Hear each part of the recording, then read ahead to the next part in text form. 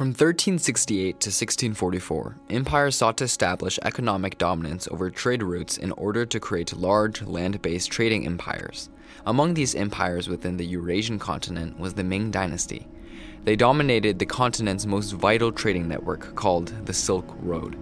The Silk Road spanned over 6,400 kilometers and connected the northwest to the southeast. Equipped with gunpowder and cannons, the Ming fashioned an army that controlled trade along this expansive network. Not only did the Ming control this trade, but they also exported highly desired porcelain and textiles.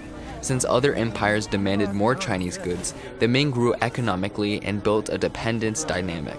However, during the decades, the Ming suffered from political and governmental mismanagement, which eventually led to financial problems. The more immediate causes for the collapse of the empire were massive droughts, floods, internal conflicts, and an external pressure from the north. In 1644, the Manchu overtook the very disorganized Ming dynasty and founded the Manchu dynasty, better known as the Qing dynasty. The Qing continued the Ming's legacy of taking advantage of market demands. The Qing created some of the most desired luxury goods like silk and porcelain. The Qing dynasty lasted until the early 1900s. However, the Qing were too similar to the Ming. By focusing all of their attention on land-based trade, they had underdeveloped navies and maritime tools. This disadvantage would come and bite them later. Motivation for success. From 1450 to 1750, the European empires grew tremendously. As the underdogs of the land-based trading, they had less power than the Asian and Middle Eastern empires. Starting from 1450, they developed powerful navy tools and armies. The European empires grew in incredible size through forms of colonialism, imperialism, and slavery in the Americas. The European empires transformed into maritime empires where they controlled the oceans and the seas. However, European powers were still in their early stages as the Qing still controlled the vast majority of land-based trade routes. One example that demonstrates how the Qing still held power over the Britain was the tea trade. The British shipped Indian cotton and British silver to China, and China sold them Chinese tea, porcelain, and silk. The British greatly desired tea and porcelain, while the Chinese and the Qing did not have a strong preference for Britain's goods. This one-sided dynamic would keep the Chinese in power. In the mid-19th century, Great Britain sought to upset this power dynamic, and they did this in a very surprising manner. A narcotic weapon. When the British desired to upset the trading power with China, they knew exactly how to use India to their benefit. For some context, in the 1600s, the British East India Company imperialized the majority of India and enforced long-distance leadership. This long-distance relationship allowed a small number of British officials to rule over many Indian citizens. In 3 states of India, which were Madhya, Pradesh, and Rajas, and 22 districts, Britain made a deal with the farmers. If you can grow us this crop, we will reward you with a lot of money. Many farmers were in disbelief and were confused. What could be so special about this crop? In the following months, hundreds of Indian farmers grew a foreign crop called opium poppy, or the Papaver somniferum. The opium poppy has gained popularity today as a medicine and an addictive drug, but the knowledge of its powers and its existence extends much further than a couple of centuries ago. The earliest reference to opium growth was in 3400 BC. In Lower Mesopotamia, or current Southwest Asia, Sumerians called it hulgil, or the joy plant. From the 14th century to the 18th century, Arabs traded opium across the Silk Road, usually for medical or recreational purposes. But it was not until the rise of the British Empire did opium truly become the lethal drug it is known today, otherwise heroin. Growing high quantities of poppy is dependent on dry, warm climates. During the harvesting season, farmers cut across the petals to expose an egg-shaped seed pod, which inside contains an opaque, milky-colored sap. By boiling the sap in water and then drying it, Britain converted the once powerful sap into a transportable morphine base. Fighting back against opium. The Chinese without a doubt knew about opium, but they never knew it could be used as a weapon. In the early 19th century, the British exported vast quantities of its new addictive drug to China. In response, there were 2 main effects.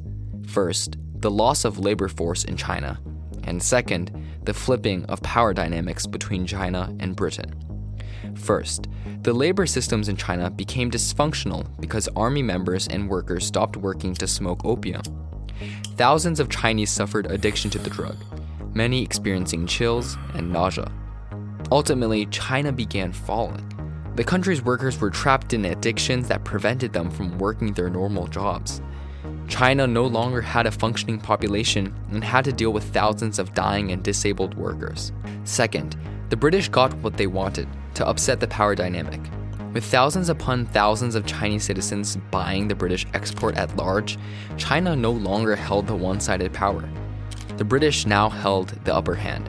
In 1800, in response to these two problems, the Chinese banned the production and importation of opium. In 1813, they outlawed the smoking of opium and punished those who did by beating them 100 times.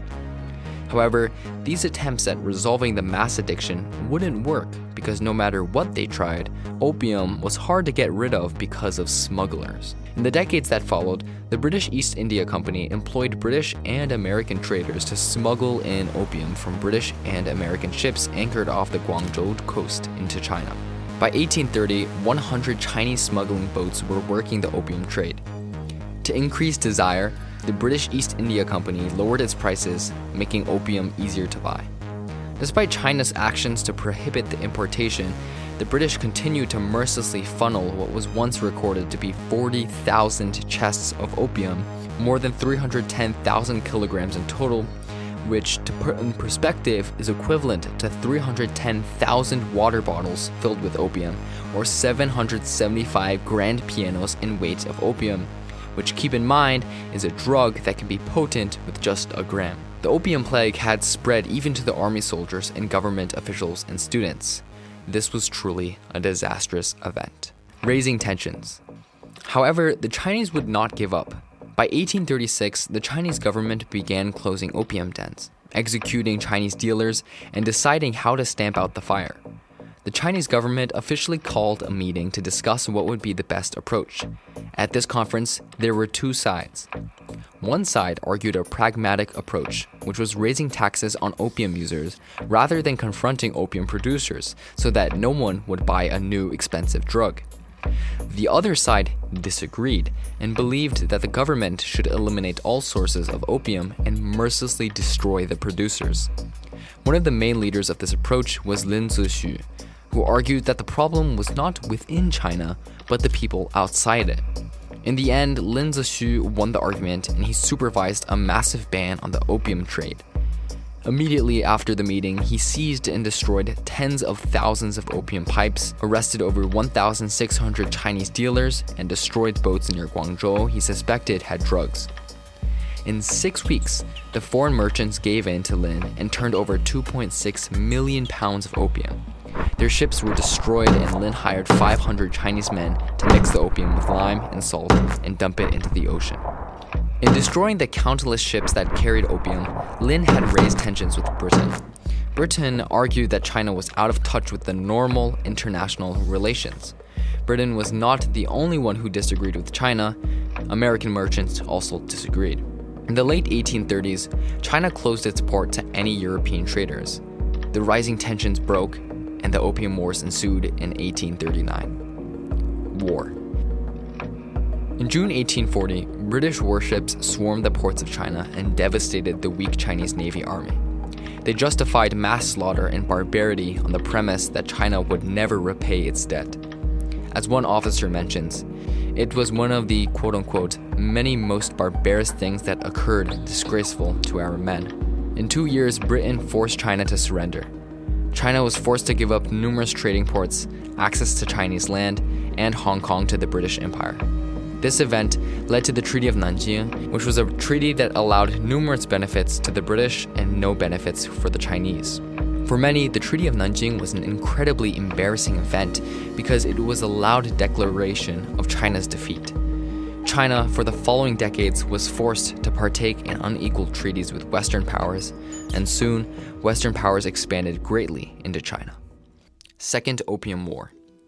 In the mid-1850s, the Qing was in another conflict, this one the Taiping Rebellion. The causes of the Taiping Rebellion were symptomatic of larger problems existing within China. Problems such as a lack of strong central control over large territory and poor economic prospects for a massive population.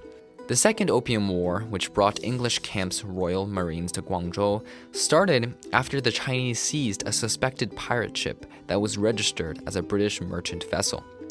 Afterward, a British warship sailed on the Pearl River and bombarded Canton. The French would later join in the battle against the Chinese. Both the US and the British were unsatisfied with the rewards they received from the Treaty of Nanjing and proceeded to attack Chinese port cities in Guangzhou and Tianjin. The Second Opium War was marked by continuous resistance from the Chinese and the battle of the Western powers, most notably Britain. The following treaties would be called the unequal treaties, mainly for their favoring of foreign power. However, the biggest effect would be China's interactions with the outside world, which they had barely interacted with before.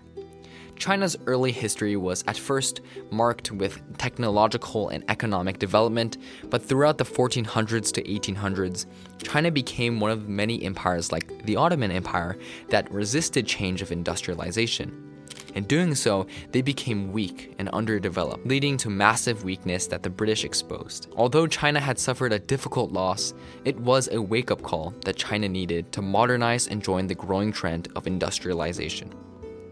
Was it really opium that caused the massive destruction of China? Although opium appears to be the main cause of the internal disarrangement of Chinese workers, leading to the massive loss, it may actually be China's ego that has gotten in the way. This argument can be explained by several overlooked factors. As Harry Gelber, a visiting scholar to the Center of European Studies for Harvard University, mentions, opium was actually very common in China long before the 1840 war, where it was sold frequently and even senior officials smuggled them in. Especially during the 1820s to 1830s, when the Chinese Empire suffered social unrest from rebellious groups in the south, opium skyrocketed as a use for a calming sedative. Although it may seem that Britain was the villain in forcing China's gates open, it is wrong to assume that China was innocent. Gelber notes China's unwillingness to open itself up and modernize was also a main problem for their suffering. On another hand, were the Opium Wars preventable? In the book Imperial Twilight, the author questions whether tensions were raised because of miscommunication. As he writes, quote, "If Charles Eliot had not let his panic get the best of him when he so dramatically overreacted to Lin Zexu's threats, or, quote, if Lin Zexu himself had been more open to working with rather than against Eliot, if they had cooperated on their shared interest in bringing the British opium smugglers under control, or if just 5 members of the House of Commons had voted differently in the early hours of April 10, 1840, we might be looking back on a very different lesson from this era."